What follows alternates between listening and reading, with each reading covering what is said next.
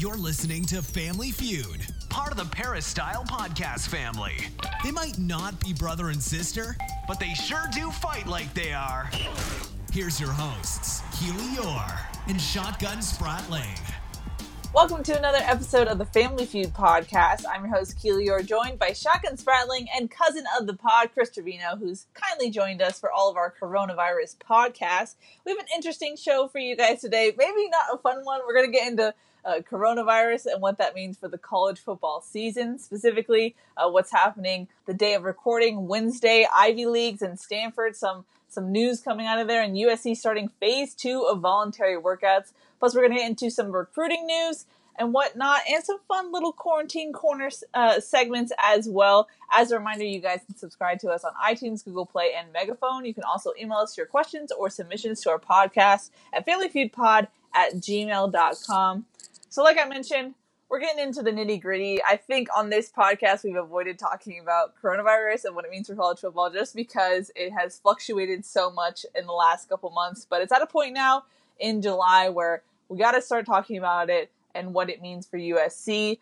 I mentioned we're recording this on Wednesday. Some news has come out, specifically the Ivy Leagues. They have come out and decided that they will cancel fall sports for 2020. And the reason why this matters, not necessarily that the Ivy Leagues are heavy hitters in the college football world, but they have kind of been the first on everything so far in the COVID-19 age. They canceled their basketball tournament before anyone else did, and they also canceled their spring football practices before anyone else did. So a lot of people view this as the first domino, the first league or conference that gives cover for other conferences to make similar decisions. And then the other thing that came out on Wednesday, Stanford decided to drop 11 sports. Now, Stanford had one of the most robust athletic departments. They had 31 sports. I believe Ohio State is the only one in the 30s. They dropped 11 sports. And to give you some context, USC has 21 sports. So it seems like coronavirus is hitting different schools in different ways. And in the release, Stanford did say that they were already operating with a deficit prior to coronavirus. It just seems like coronavirus was another hit that just they had to make these hard decisions. So I know that was a lot of intro, but Shotgun, I guess let's get your thoughts first on the news that dropped on Wednesday. I mean, both of them are very big things, I think, for different reasons. I mean, the Ivy League. First off, Keely, let's say that there's only one Ivy League. There's not Ivy Leagues. There's only one. Did I keep adding a plural to it? You did. There's only one Ivy League. My bad. But they factor in almost multiplicative because everyone kind of looks at the Ivy League in this kind of situation because they aren't beholden to their athletic departments like other schools are, like some of the Power 5 conferences are. So they're looking more at the student body as a whole, and I think that they become more of kind of, if that first domino falls, then other schools may have felt that they wanted to do the same type of thing in situations. And if the Ivy League does it, they go, well, the Ivy League has done it, so we could probably do the same thing too. So I think that's a reason why it's important, not because it's the same as far as, they're an FCS school, they don't have athletic scholarships. There's some big differences there. So it doesn't directly impact what's going to happen with Power 5 conferences coming through in the fall and whether or not football is played. But you're going to have some athletic departments, some presidents of schools say, we were kind of thinking about this, and now that someone else has already stepped in the front, maybe we'll follow with that. So that's the big question. Is anyone going to follow suit with what the Ivy League has done today and making the decision that there are going to be no fall sports? The winter sports are still kind of up in the air. They said nothing played until January 1st, but they also kind of left it up in the air about whether football would be canceled. I mean, the first tweets that came out said fall sports were canceled. There's been some pushback on that. There may be moved to the spring, so there's that discussion. Now, do you see some Power 5 conferences? Do you see a conglomerate of Power 5 conferences and athletic directors get together and say, maybe that's the best move, or we think we can do something different? That's going to be the question going forward. I think that's huge just because it's that first that first school, the first league, the first schools to put it out there that, we're not going to play football in the fall. this isn't a D2, this isn't a NAIA school. This is the first, power conference, not a Power 5 conference, but everyone knows about the Ivy League and everyone respects them as, these very high academic universities. So when they put the decision out there, that gives everyone kind of pause. Okay, what do we need to kind of assess on our own as well? Chris, what were your thoughts? Yeah, I mean, just like Shotgun said, it is literally a huge domino falling on the game board, and everyone can look at it and people can get together and talk about it. Other Power 5 conferences, administrators, what have you.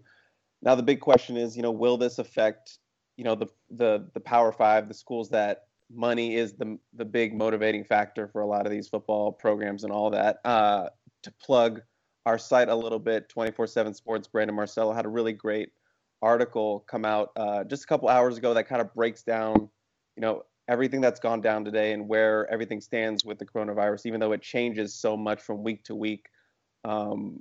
Right now it's a little bit more pessimistic as opposed to maybe the optimism we had a couple months ago. But one of the key quotes about it was that I don't think people understand that how that decision simply doesn't affect us. And that was from a Power 5 administrator. So while it is a significant, domino that's fallen, as of right now, it doesn't seem like that's going to sway the Power 5, but it is, something that's going to be discussed. See, in my opinion, I feel like it will sway the Power 5. From the sense I get, it seems like a lot of people want some cover and have the Ivy League go first. It kind of, at this point, to me, seems like an inevitable outcome, just because the university presidents make the final decision. It's not the athletic department itself. And the thing, especially if you look at USC, who's tried to hold itself up in the last decade as a higher academic institution, likes to think of itself kind of parallel with the Ivy League, with the Harvards, the Yales.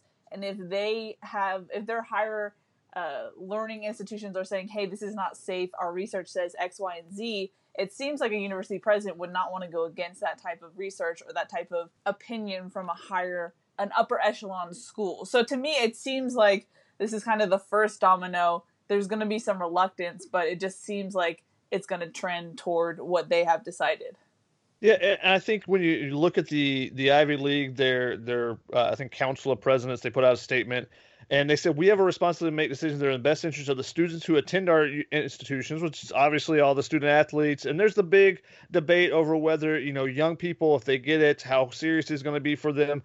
But what they added to that was, as well as the faculty and staff who work at our schools. And I think that gets overlooked so often when people start debating whether or not a, college athlete should be on campus and should be, participating in these type of events. It's not just your college students and what they're doing on the campus. And, hey, can you get these 18 to 22-year-olds to follow these guidelines and, not possibly go outside and do something else and go to a party or any of that type of stuff? It's, okay, well, what about, the coaches on the staff that are older? What about the janitor that's working, that has to be in there as well, cleaning up after students and different. No, and you have people that, that may not have insurance, and you got to consider that the whole community that you have created as a university, rather than just looking at it and saying, well, we got these 200 kids that are, in the best shape of their life, which they still can get it and be affected greatly by it. Unfortunately, you see the Broadway actor, Nick Cordero, who passed away. And I think that's kind of a case study that's opening people's eyes, because you have to be in a really good shape to be a Broadway actor and be singing and dancing around a stage. And, unfortunately for him, he lost his battle with COVID. And, I think that sometimes it gets overlooked that it's not just the players that are going out and trying to keep them safe. It's keeping everyone around them safe, and everyone when they go home for Christmas break, and if you're around grandma, and the potential of getting her sick and everyone else around you, those type of things. And it's just unfortunate with this virus and the asymptomatic spread of it that, if someone doesn't have symptoms, they could still be spreading it to someone else. So it's a really tough situation that the presidents are in. in. I think, like Keely said, I think the word cover is really important. I was kind of missing that in my first spiel, is that this gives some other presidents and athletic directors maybe a little bit of cover, like, okay, we don't feel as comfortable as we think we should be. Now that someone else is gone, this is a little bit of cover to say we can follow in their footsteps. And I just want to jump in and say, here on the Family Feud podcast, we believe in science. We believe that COVID-19 is a real thing. We believe you should wear a mask, be safe. So if you have a problem with that, go to a different podcast on our platform. We have some that might agree with you. But to that effect, I think you're right, Shotgun. I think often we talk about, oh, the athletes are in such great shape. We still don't know the long-term effects of, even if you're in great shape, what happens to your lungs? What happens to, we just don't know. We don't know the long-term effects. And I think to be nonchalant about it is irresponsible. And I also think it downplays people who have older parents or people who are immunocompromised. It's not easy, and it's not an easy decision. And I think to suggest that is just wrong. But Chris, what do you think? Sorry, just a little breaking news. Looks like Ohio State suspended all their workouts just now, which I believe they're the 9th program. Football has been halted for them in all their sports, so that's a big one. And I think that goes to where I was trying to get with my last point. It seems a little ridiculous to me to be talking about going back to, quote unquote, some sense of normalcy when you have professional leagues who are putting a ton of money into this and who are testing daily or weekly and are in a bubble and are having just a huge operation around this. But then we're somehow suggesting that 18 to 21-year-olds should just go back to athletic departments that don't have the capability to do things as well as maybe the professional leagues are doing. To me, it just seems a little ridiculous that we're trying to force this on student athletes who might not really have a choice but feel like they're required to do so in a pandemic. I completely agree. I mean, you look at the struggles that you're seeing with the NBA and the MLB and even the MLS as they're trying to put together these leagues in a bubble, and all these are paid professionals. Now you're asking amateur athletes to come, and now they want to be out there. Trust me, all the players, all the high school players, all the college players want to be out there. They're probably putting themselves at too much risk with some of the workouts and stuff that they're doing at times. You know, some of the basketball players I'm seeing playing full pickup games and different things. But they want to be out there, but it needs to be safe. And it goes back for the universities. They have to take care of that entire community.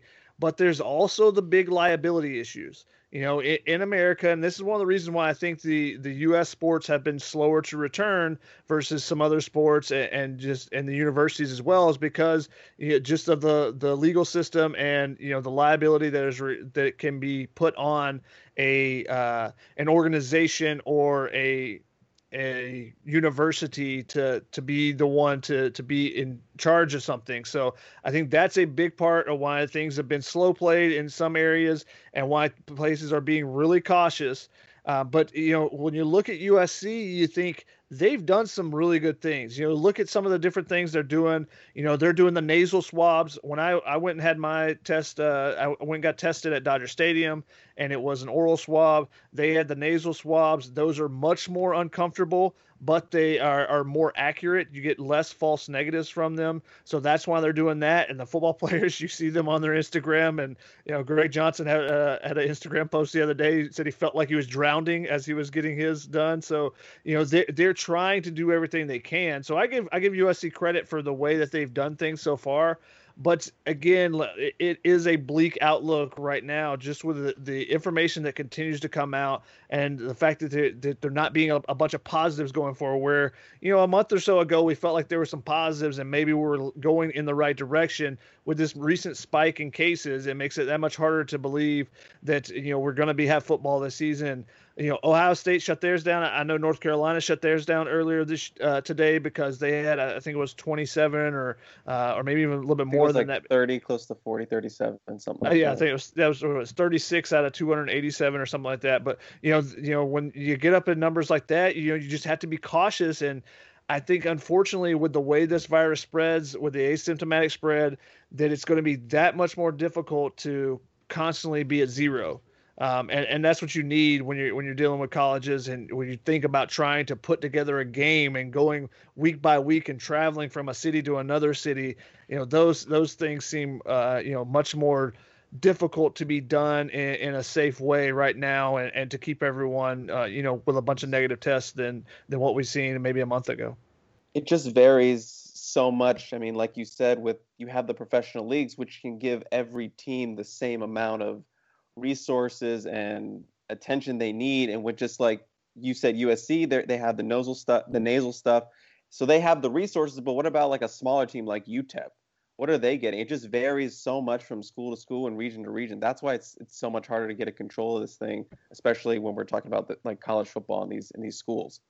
And I think that's a great point, because you look at right now the financial issues. Now we can move into Stanford, and the reason why Stanford was dropping these sports, and they said they were already struggling with breaking even in the athletic department, because athletic department's basically been on its own. And you look at a UTEP, but look at the Pac-12 and the fact that they have lost so much money on these TV deals compared to other conferences. And you see that if you start seeing more Pac-12 schools have to drop a couple of sports, you're going to start looking at that Bay Area office that's paying all that rent, and Larry Scott and all the money he's making, a little bit closer and a little bit closer and a little bit closer. And, that's the reports that have been coming out, is that are the Pac-12, presidents happy with Larry Scott? Or are they going to continue to, they're going to let him work out his contract with how much he's making right now, when you're having schools now have to cut sports? And now Stanford, the sports they cut, they did a really good job, I thought, in their press release of identifying why they cut these certain sports. The fact that they were having financial issues, breaking even previously, but a lot of the sports just aren't played on the West Coast or aren't sponsored by the NCAA as a championship sport. So I think that they did a good job of explaining that. But when you lose men's volleyball, that's a pretty big one. They've put multiple players on the national team, gold medal team. So you lose that, and just Stanford prides itself on being the most national championships in the nation, and they've won the Directors Cup for like some ridiculous amount of years in a row, in part because they have many more sports than other schools. But they pride themselves on athletics and stuff. And the fact that they, even with a $27.7 billion endowment, can't find the money to keep all their sports around, tells you a lot about what's going to happen with some smaller schools and schools with smaller endowments and, smaller athletic departments that don't get the same amount of funding, because no one's getting the funding that they normally get. And just to be clear, that's billion, right? Billion. See, the thing though is, I think that there's a lot of common misconceptions about endowments and how they work, and I think a lot of people see them as this bank account that universities can just draw from and get money, and it's not how that works. True. However, when you have that big of an endowment, it tells you that you have a lot of alumni that give money. Alumni also give money to the athletic departments. Sure. Especially athletic alumni. So the endowment, it may not be something they can grab from, but it shows you that it is a school that is able to raise funds pretty easily. Fair. Definitely fair. And I just want to jump back into the USC part of things. Now, first off, I just want to say, because I've been the negative Nancy on the Dan pod, I would love to have college football in fall. I love college football. It's my livelihood. I'm not trying to be a Debbie Downer. It's just what we're faced with in the pandemic. But for USC, right now on Wednesday, they started phase 2 of voluntary workouts. They started their first phase on June 24th. You mean that thing that you broke in the war room last week? Yes. So they moved the thing. Oh, yeah. What I broke in the war room was that they moved phase 2 to July 8th because they wanted to give more time for accurate COVID-19 test results based on July 4th, knowing that a lot of people are going to have interaction with people on that holiday. So that's what happened. And then they're moving in today. So far, I've been told that it's been successful. Nothing really came up with that. Now, as far as USC, phase 2 has been approved by the university. Phase 3, which lies on July 13th, the first day that the NCAA said that you could install mandatory workouts, they haven't gotten approval from the university for that. Now, the only thing that changes for USC on phase 3 is having freshmen come to campus. So it's not a big difference. The thing that to watch out for is, I believe July 24th is when you can start doing walkthroughs as a team. So that's something that USC hasn't really decided yet. And so it was interesting getting that info to put in the war room. I was talking to both athletic department sources and parent sources. And I think a lot of on the parent side of things, there's some confusion as to if you don't have approval for phase 3 or anything beyond that, why are you moving players onto campus? And the athletic department side of things were kind of like, yeah, we know that's an issue. And so they're kind of in limbo. So from their point of view, it was presented to me, do we stay behind? And then if things continue to go positively, we're behind and we have to get that rolling faster. Or do we continue as normal because we haven't had any directives that we have to stop? And then if we do have to stop, then we figure it out from there. So it seems like they're choosing the latter rather than the former. It's just interesting seeing both sides of things and how parents and players are feeling about it versus the athletic department. So, but the thing that I don't feel like we mentioned enough is that LA County is not trending in the right direction. And there is still I think a ban on gatherings of 100 or more people. And guess how much a football team is? And I know Dan Weber has floated out the theory that USC could go down to Orange County or anything like that, or move out of LA County for that. I've been told that hasn't even been discussed at this point. So right now, it just seems like USC is really at the behest of LA County in their guidelines. So right now, we're approaching a big fork in the road as to what USC can do and what they're going to have to do based on LA County and the university. So with the timing of the Ivy League's decision, it's really interesting just to see where this could go in a couple weeks. Yeah, it's really tough right now because things continue to change, and that's the thing with this being a novel virus that, since it hasn't been here before, is how do you deal with it? And, how is it mutating? How is it spreading? All those different things. And everyone's still trying to figure it out. And that's the thing.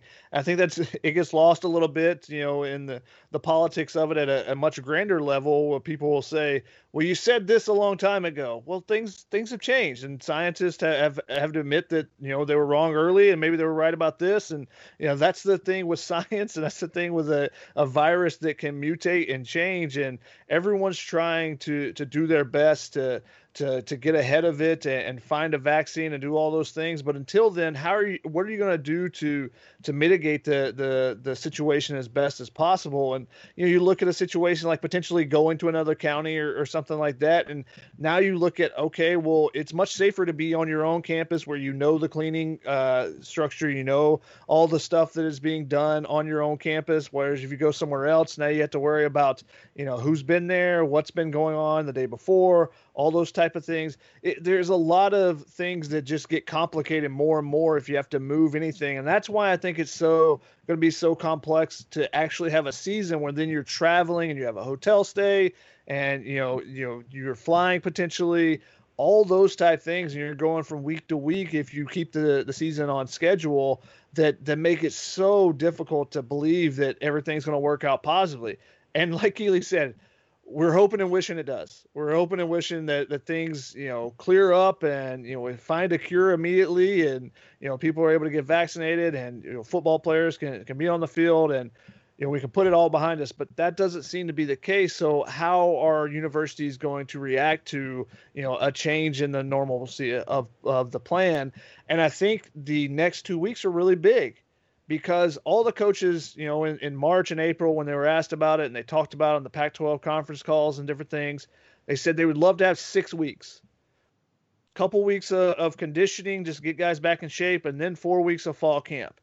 Okay, well, if you're not able to do that, are you able to start the season on time? Are you going to have to change things? Now you have to start looking at the conference-only schedule, pushing the season back, moving to spring, all those different contingency plans if you're not able to get the 6 weeks started early or 6 weeks of preseason time. So I think that's why there's so much kind of change right now happening and could happen over the next couple of weeks of decisions being made and stuff. So I think that's why it's such a big time right now that the schools are trying to figure out the exact right steps to make. Something we haven't mentioned yet that happened last week was that USC at 9:30 p.m. on a Wednesday night kind of reversed course from what Kara Folt said a month ago. They're going to primarily, for undergrads, go to online classes. In the release, they said that 10 to 20% of undergrads will have hybrid classes, meaning a mix of on-campus and online. I know Marshall and Annenberg have kind of already laid out what that will look like. And what I haven't gotten yet from the athletic department is how much does that allow them or give them wiggle room to have athletes on campus, because Mike Bone and others in the world of college sports have said that on-campus classes are the key to having college athletes come back. So I don't know how much that development influences the decision as well. Of course, if LA County says you can't go, you can't go. But for some reason they say they can, do online classes dictate whether or not you can still purport the whole amateurism, student athletes are just the same as normal athletes? I don't know how much you can go with that. So that's another development where it kind of throws a wrench into everything as well. Yeah, I mean, I think it was you that said it's the presidents that are going to be the ones to make the final call on things. And obviously that's a president decision, and it's one that made us all go, whoa, that's the opposite of where we're going. We're moving forward, and now we have to hit the reverse a little bit. And that was, we were kind of debating behind the scenes, does this mean no football? Does this mean don't even think about it? I mean, I've come to, I've sort of accepted that it's going to have a delayed start no matter what, and that's kind of inevitable in my eyes.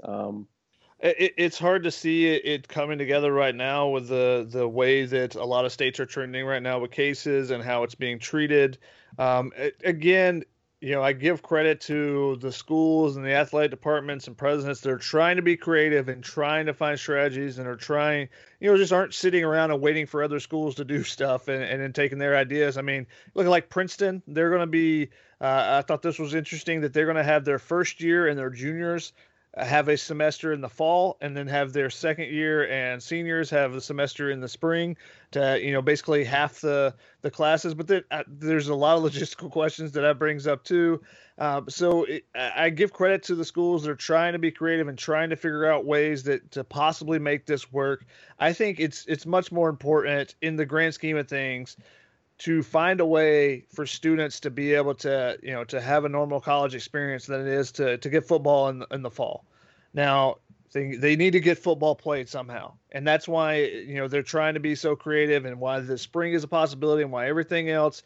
And, I know Matt Leiner's talking on Twitter about how spring's a terrible idea for college football, but whatever it takes to get the season in, athletic departments are going to do, because it is such a big piece of the pie when it comes to the financial budgets for every other program that they need for it to be played, to be able to support all the other student athletes that they want to be able to support. And, I thought David Shaw had a really good quote that they had done for a Sports Illustrated article a while back, but he was talking about just talking about how the experience of being a student athlete and how that prepares you so well going into the regular world and post college.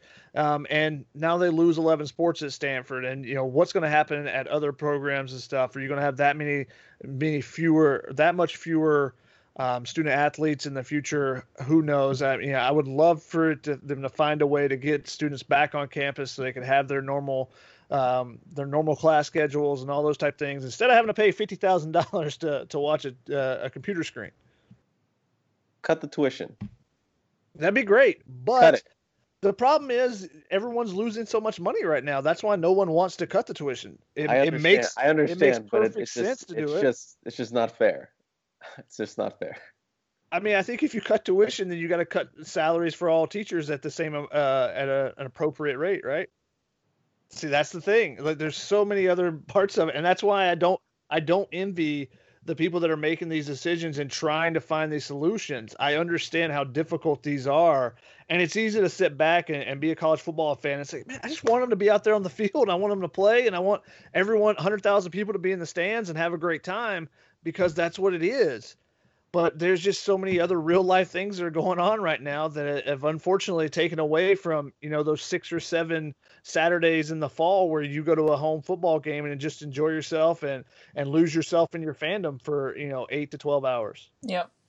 Now, in my mind, there's 3 options. Best case scenario in my mind, it's a Pac-12 only conference season. Somehow they figure out a way to make it safe and play just the conference. Medium option is playing in spring football itself. I don't get the logistics fully or eligibility, things like that. Worst case scenario, no football at all until 2021 fall. What say you two? I mean, last one is a worst case scenario. Yeah, it's awful. It's definitely awful. Is a delayed start part of that first option, or? See, I guess yes.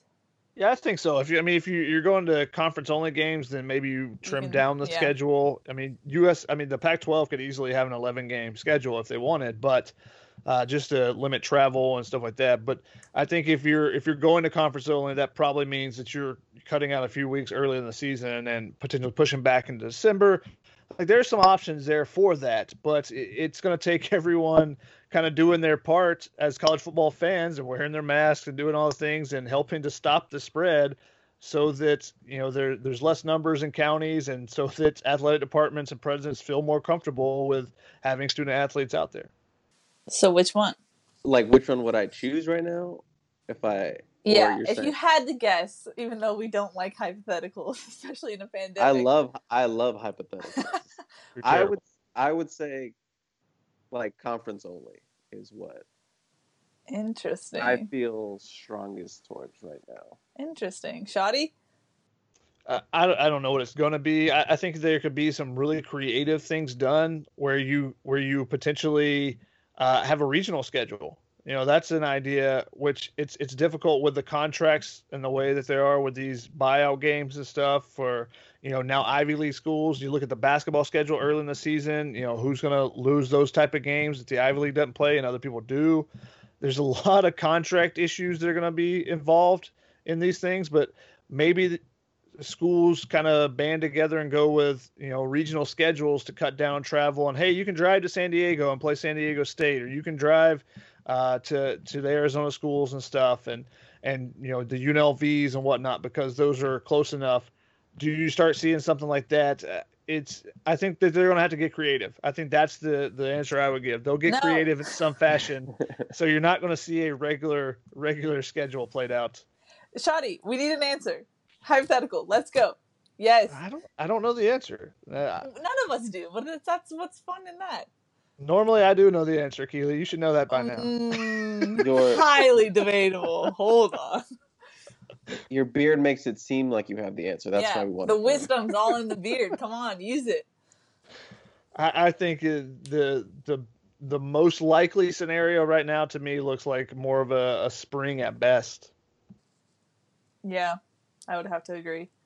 Hopefully, there's some big changes, in the next 3 or 4 weeks, because that's what we saw in the last 3 or 4 weeks. We've had big changes basically since Memorial Day. So maybe in the next month, we see some, moving in the right direction, and then we'll start feeling more positive, and maybe they find a way to do some different things. One last coronavirus tidbit before we move on. USC has now conducted 126 COVID-19 tests. Of those, only 2 came back positive. The first one was in the first week. They were isolated and then have now been moved out of isolation. The second one is in isolation. The last update we got, I'm sure we will get new numbers this week. So far, so good for USC, considering what we've seen across the nation. It seems like they're doing a good job, and from what I've heard, players and parents seem pretty happy about the way that they're handling things. Moving on to a slightly less depressing topic, recruiting for USC. The team is currently second in the Pac-12, 7th in the nation. As recording this, Corey Foreman conveniently released his top 7. I'll just go ahead and list it out. First off, Howard University, USC, Georgia, Alabama, Oregon, Clemson, and LSU. I guess your initial reactions, guys, what do you think about this top 7? Any surprises there? I mean, obviously, Howard is kind of the outlier there, the one you don't really think about in an HBCU. Obviously, there's been like a little bit of a groundswell or movement for top athletes looking more at HBCUs. They're taking visits there. I'm blanking on the basketball player who took Maker committed to Howard, and then you also had a couple other players that visited Howard as well, including Josh Christopher was including Howard in his top schools as well. I don't know if he actually visited or not, though I know Maker had previously before making his decision. I think Christopher did take that visit there, but we're seeing a lot of kids, include HBCUs, tweet about, the potential of changing the game and going there. But outside of that, everything else is what I expected. I expected USC to be in that top 7, still lead in the crystal ball projections, still have my pick in for USC. don't think I'm changing it anytime soon. But other schools have started to make a move for him. Obviously, that decision is not going to come until later in the process. Still wants to take his visits, but right now USC is in a good spot. Yeah, and I think obviously this is a huge target for USC in this recruiting class. Not only is it the number one prospect, but being a local guy and being a guy that you already have some building connections with Drake Jackson and the Corona Centennial guys that are on the USC roster with Jaden Williams and Gary Bryant Jr.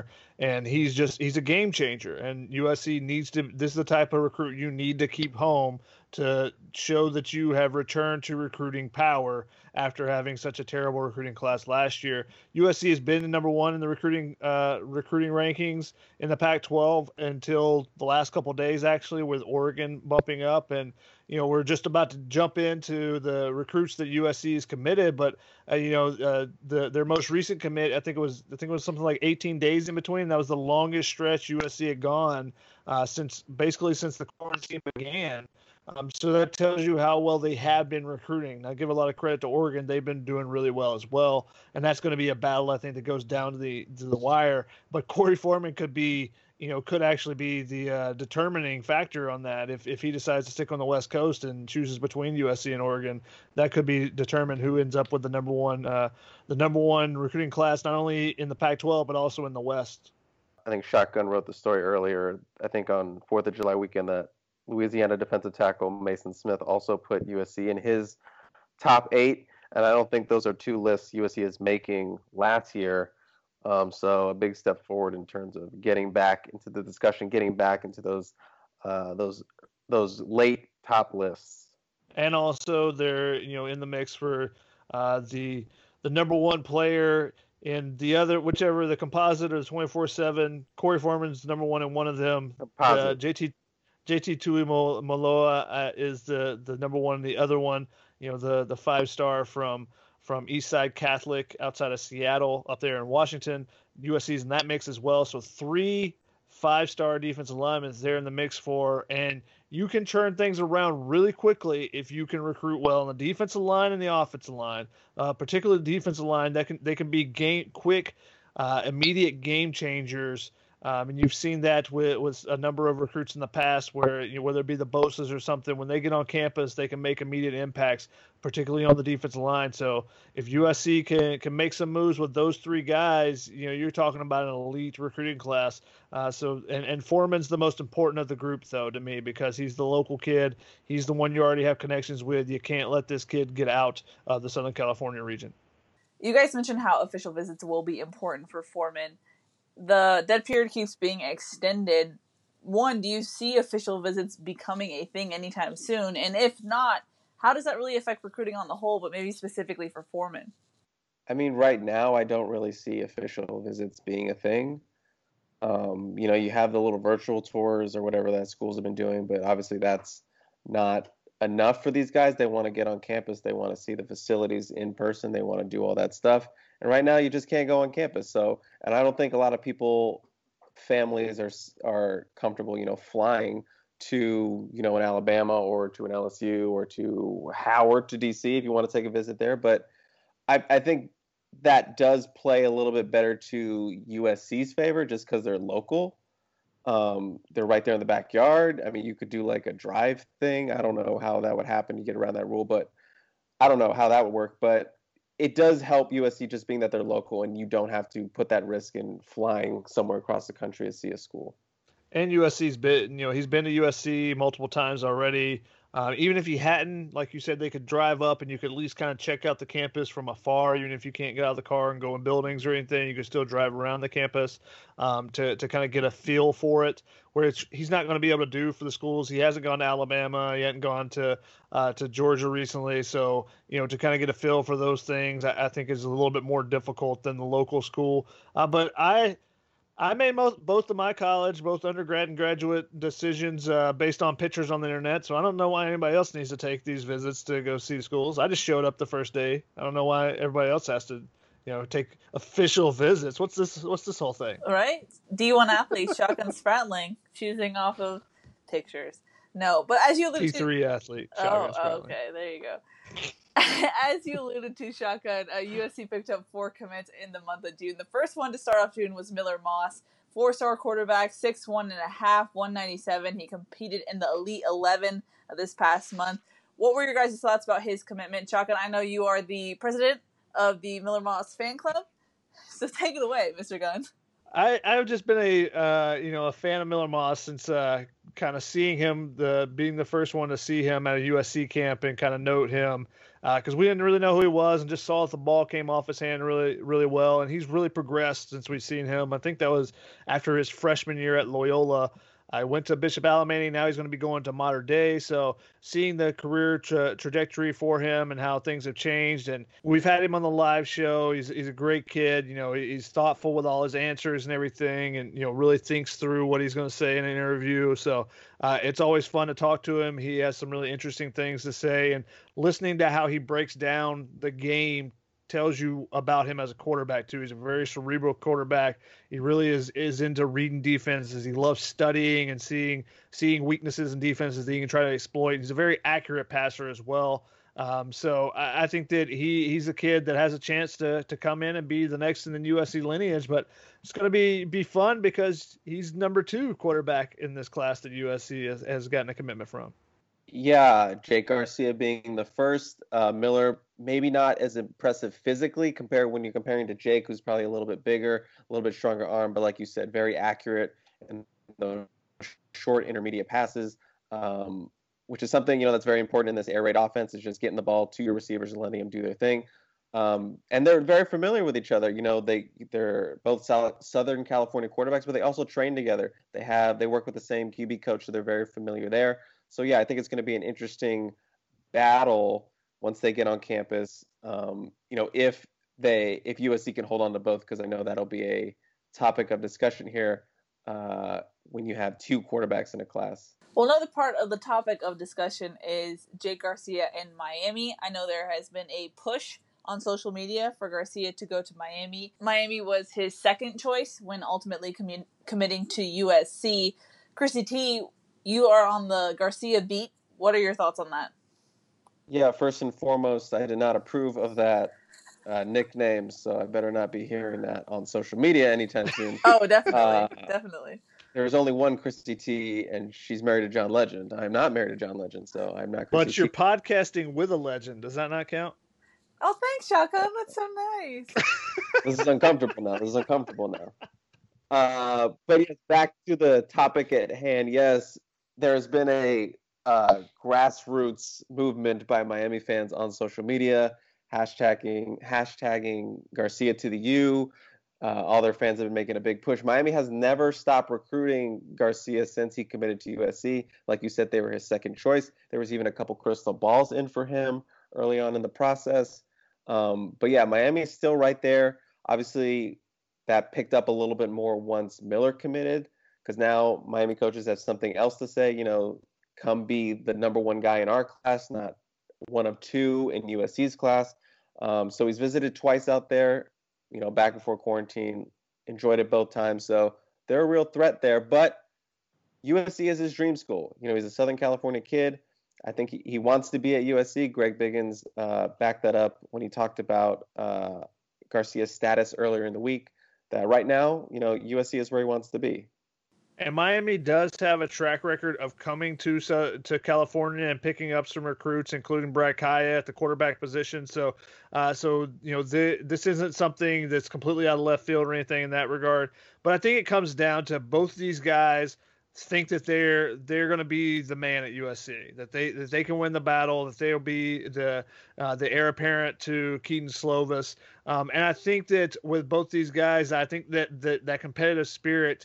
It leads me to believe that they'll both end up at USC potentially to battle each other rather than, thinking about, well, the competition is going to be too much and I'm going to worry about that. Because anywhere you go as a quarterback, you're going to have competition, whether it's from, someone in your own class or someone in the class above. And, who knows, if a guy ends up redshirting and another one doesn't, or someone gets injured, they can end up in different classes that way. So I think there's a lot of different ways where it's not like they end up graduating at the same exact time and their eligibility ends at the same exact time.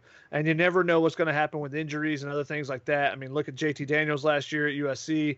He's, the freshman starter from USC. No one would think that they're going to come in and play, and instead Keaton Slovis is now the USC starting quarterback and a Heisman candidate, and JT Daniels is transferring to Georgia after an injury. So you never know what's going to happen in those type of things. And I think both these guys are competitive, and both of them think high enough of themselves that they think that they can come in and win that battle. So I don't think that they're going to be swayed necessarily just by the competition factor.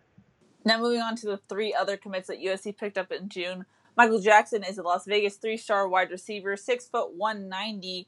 Chris, I know you saw him. What were your initial impressions of him? Yeah, I mean, I saw him at the Elite 11 regional. He's one of the wide receivers catching passes for the QBs out there. First thing that jumps off to you is that, he's physically developed already. Kind of reminds you of Amon-Ra St. Brown with his body type, like a short slot receiver, but guy hits the weights. I was joking with him because in the first 2 hours of the camp, he was just standing in the corner catching stationary passes. He was very bored. But then later in the day, they got him into some route running, runs good routes, good hands.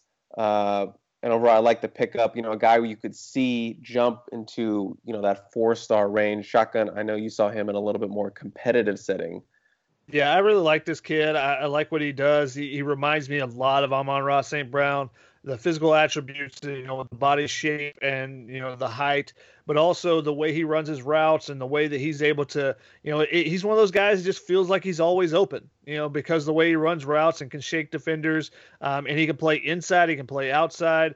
And if you can put him in the backfield, even if you wanted to, and if you really try to focus and move him around and do some different things with him in an offense, I think he could be a star in college. And I think that it's something that he could come in and learn behind Amon-Ra St. Brown potentially, and have an opportunity.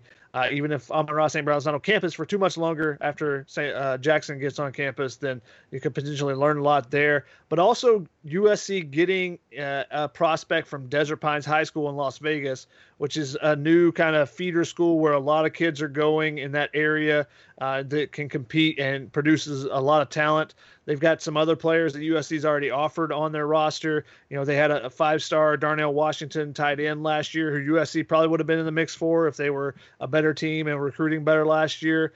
They went to Georgia. They're producing a lot of talent, so getting in and getting a quality player from a school like that is always an added bonus in recruiting too.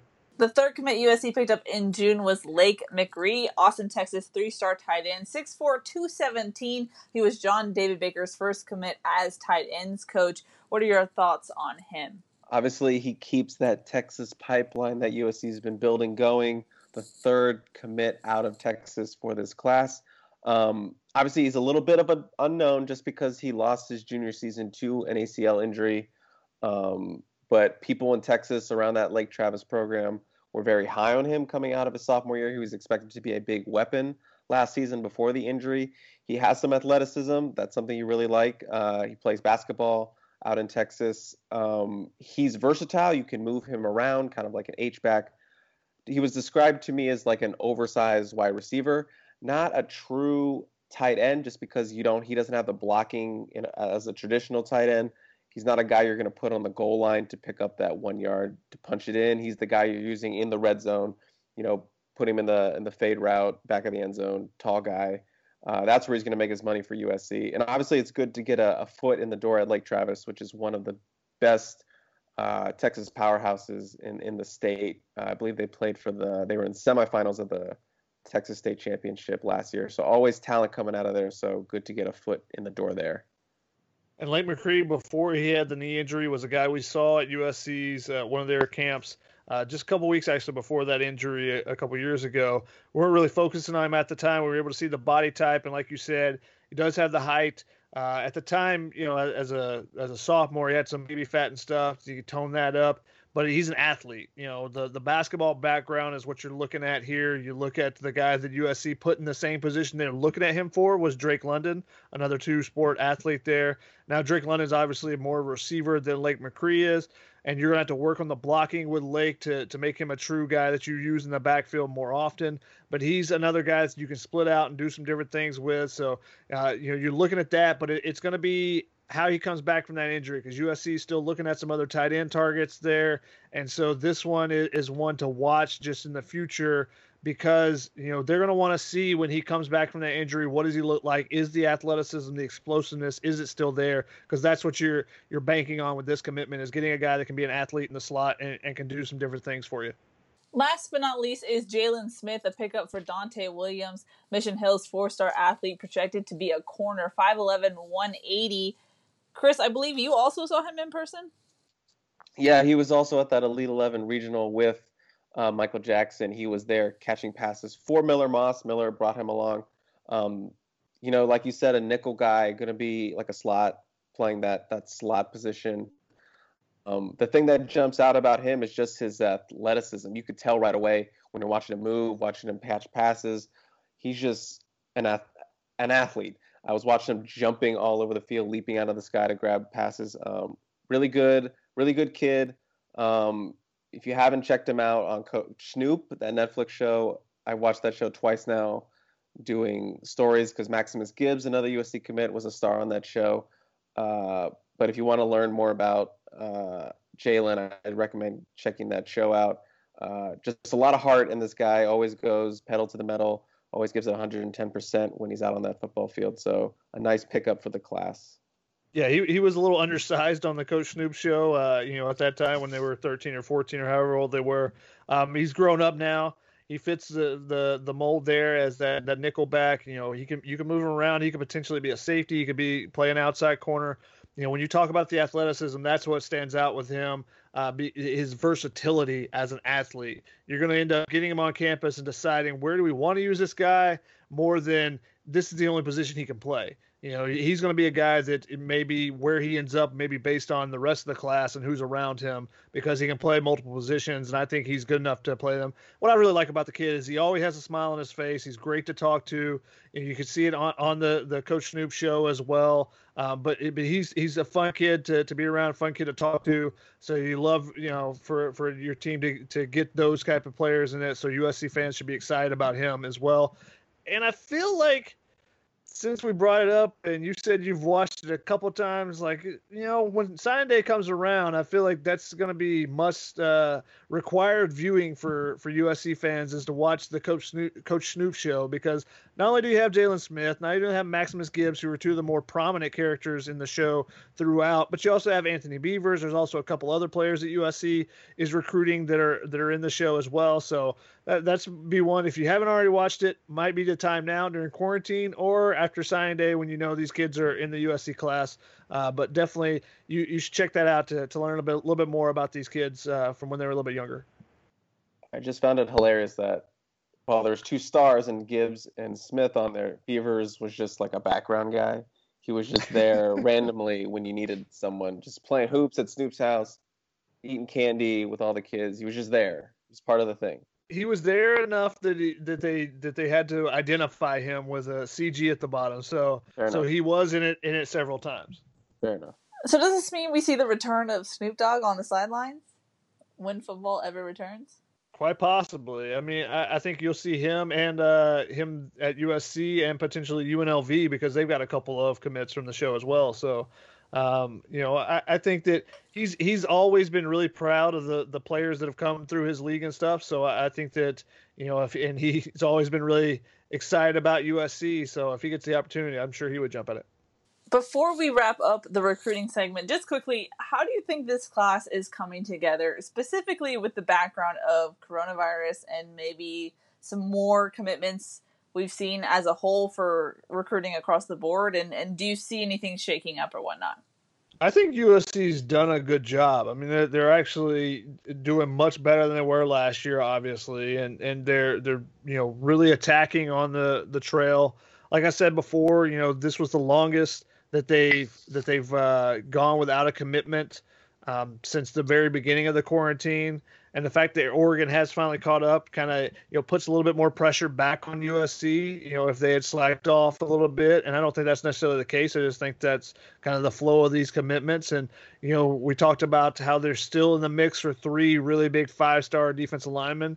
If they could go out and find a big-time offensive lineman like a Tristan Lee or something and pull someone like that across the country, that would be kind of the feather in the cap for this recruiting class.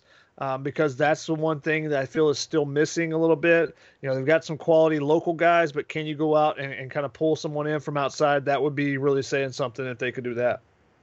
Right, just to jump on that, that's the thing they're missing. They're missing that marquee commit to kind of put the cap in the class, to solidify it as an elite class. You're in the top 10 right now, but things can change moving forward and into December. That's when it's really going to matter. But locking up at least a couple 5-stars, or at least one local 5-star like a Corey Foreman, to really, solidify it as an elite class. You got to like where they are right now.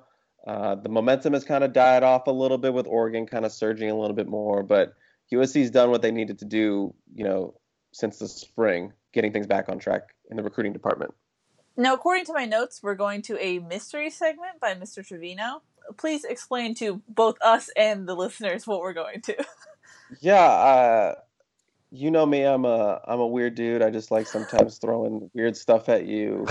I did a bunch of fake sponsorships last podcast that didn't make it in. So sorry. I'm just trying stuff. This is probably gonna get cut. But I got eight things here. I'm just gonna throw them at you, and you just gotta tell me if you're taking it or leaving it. Okay. Like you. All right. Should I be concerned? No, I mean, this is just like a quick little thing. I just want to get these are some topics that I've seen recently this July that I wanted to just get if you're take it or leave it. Are you in or you out? Okay. You don't have to explain. You just got to say take it or leave it. All right. Let's see. Let's see what you got here. Kids doing top schools list for high schools they're going to attend. Leave it. Leave it. Completely leave it. Ridiculous. Just completely leave it. All right. Number 2, holiday commitments. Leave it. Leave it. I'm a strong proponent of leave it. Now, this year was different. I think I tweeted this out. It was like, this year I'm okay with it because just, people are at home anyways, not doing as much. But I do remember a particular commitment. And now that he's had a great USC career, I will say Michael Pittman Jr. committing on 4th of July and waiting for it and waiting for it and waiting for it and waiting for it before I could go and enjoy my holiday as well. So that's why I'm against the holiday commitments. And Gerard has a great story about a player committing on Christmas or Christmas Eve that he was very upset about. So for our job in particular, that's a definite leave it. Yeah, in solidarity with the recruiting writers, I'm a leave it. All right. Number 3, kids doing top lists for anything more than top 10. I'm pretty much a leave it on that too, but I understand why they're doing it. Yeah, same answer. Ohtani's rusty start. Like Shohei? Yeah. What do you mean rusty start? 50 pitches, 8 walks. Are we buying stock? Are we in or are we pitched in Angel Stadium since 2018. Leave my boy alone. So you're a take it? I'm taking it all day, baby. I'll take it just because he can still hit. Even if he can't pitch, he can still hit. What does the leave-it option even imply? He's not on the team anymore? You're out as him as a pitcher. He's not going to. Okay, first of all, you clearly don't know the Angels' pitching situation because we'll take any arm. Second of all, you can't do my boy Shohei like that, so take it. Take any damaged arm. That's been the motto. COVID helmets. I think you have to take it. Have you seen the COVID helmets? With basically the full face mask. It's like a lacrosse helmet. Like a BMX? Sort of, yeah. I think the BMX kind of style would be more fitting than the way they have it now. I think it's interesting. I think they're probably going to have to do something. But it looks really weird. So you think it looks cool? Yeah. Okay, you're the one. I'm leaving it. He did say he was a weird dude. It is weird. It's a little like alien predator type thing. I don't know if I like it. It's just like the jawline is too pointy from what I remember seeing. What are you? I don't think you've seen the same ones we've seen. So what am I thinking about? I don't know. I will take it if it gets football. I will definitely take it if it gets football back quicker. Oh, yeah. How about that? That's a for sure take it then. All right. Expressive face masks. What does that mean? Like masks that shows off your personality. Are you Oh, guys like- playing, guys? Oh. I thought you were talking about like You helmets. start talking about helmets, we're all thinking about This that. is our plug to tell you to wear your masks. Oh, yeah. Wear your mask, people. I have one with Marvel on it. I'm going to take it, even though mine are fairly plain. I do have a couple baseball ones. Oh, you guys are so okay. fun. No, I just have like boring cloth ones. I don't have any like fun pizzazz. But I'll take it. Express yourself. Get some pizzazz. Okay. Get some pizzazz. I think it definitely is a take it, because the more people can show their fashion off and make it a fashion symbol, then the more people will be interested in wearing them. So I'm just interested in people wearing their masks, because that will help us get football back sooner. Agreed. Baseball in general. 60 games. What do we think? I'll leave it. I'm not. Okay. I don't like the schedule. I think the schedule is trash. Like, what does it matter? Why are there like it's just dumb. What is the point of having a 2-game set at home and then a 2-game set on the road? If there's no fans, what does the home field advantage really matter that much? Let's be safer and just play 4 games. And hey, you play some teams 4 games at home, you play some teams 4 games on the road instead of these 2-game sets. They're dumb. And I would rather have, if you're going to play 9 games against a team, I would rather have a 5-game series and a 4-game series. Less travel. Be safer in this situation instead of feeling like, whoa, we need to be more balanced with the schedule. What does balance matter in a 60-game schedule? Who cares? You've changed everything else. You guys have been arguing this entire offseason, and now you're making dumb decisions with the schedule that's going to end up someone traveling is going to end up catching the virus or spreading the virus, and it's going to get things shut down quicker because you want to have 2-game sets. All right, putting you down as a hard take it. What a classic rant. That was great.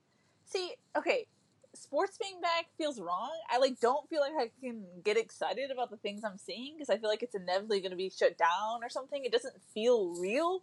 I don't know. I do think it's weird. Apparently, so the Angels opened the season against Oakland. Apparently, Oakland's allowing you to pay $85 to be a cardboard cutout in the stands. Which is...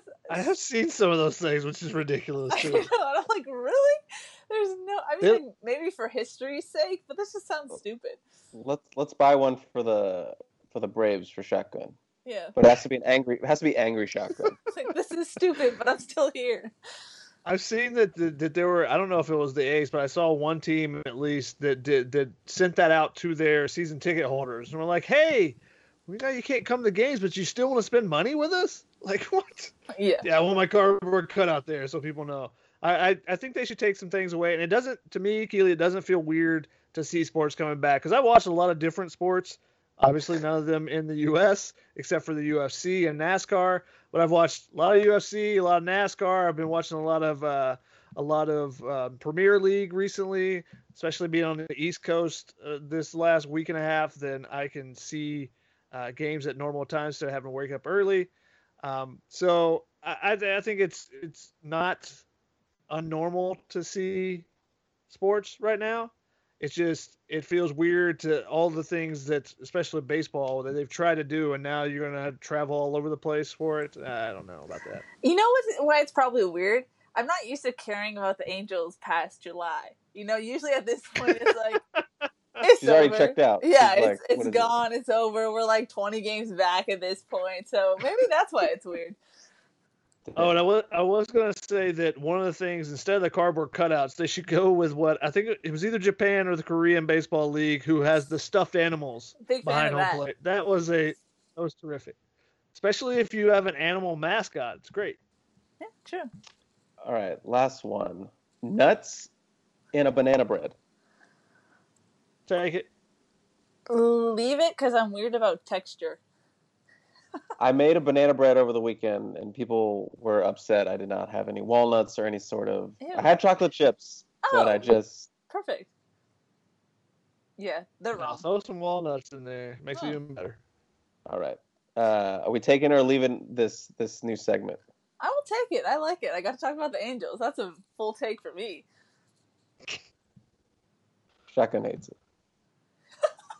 Almost as much as 60-game baseball season. Almost as much. Almost as much. Well, the producers are in my ear telling me to wrap this puppy up, so I think that's what we're going to do. Any final thoughts, gentlemen? We, right now, are averaging 1 episode a month. I'm sure we'll have to be back before August starts because it seems like there are developments to be had pretty soon.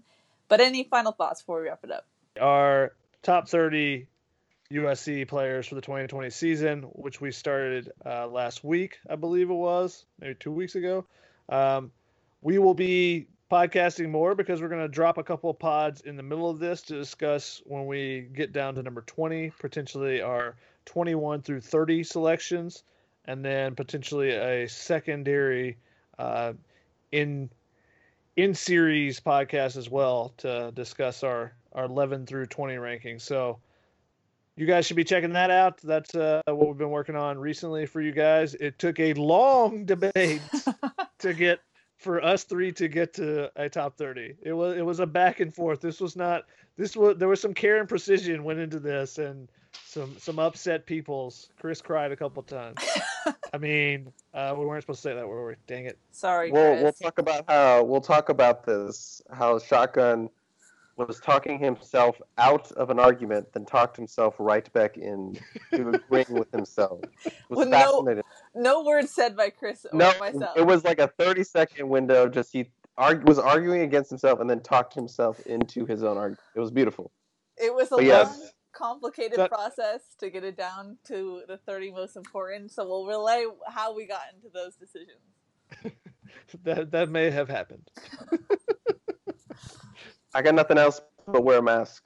That's it. Wear your masks. Wear your masks. Wear a mask. Over your nose. Safe, everybody. Over the nose. That's such a pet peeve of mine. Okay, wrapping it up. That's our podcast. So, that's Shotgun. That's Chris. I'm Keely. We'll see y'all next time. From the world of Sonic the Hedgehog, a new hero arrives. I am ready. Is there anyone stronger? No. Tougher? No. Funnier? I do not make jokes. I make warriors. Knuckles, now streaming only on Paramount+. Yes!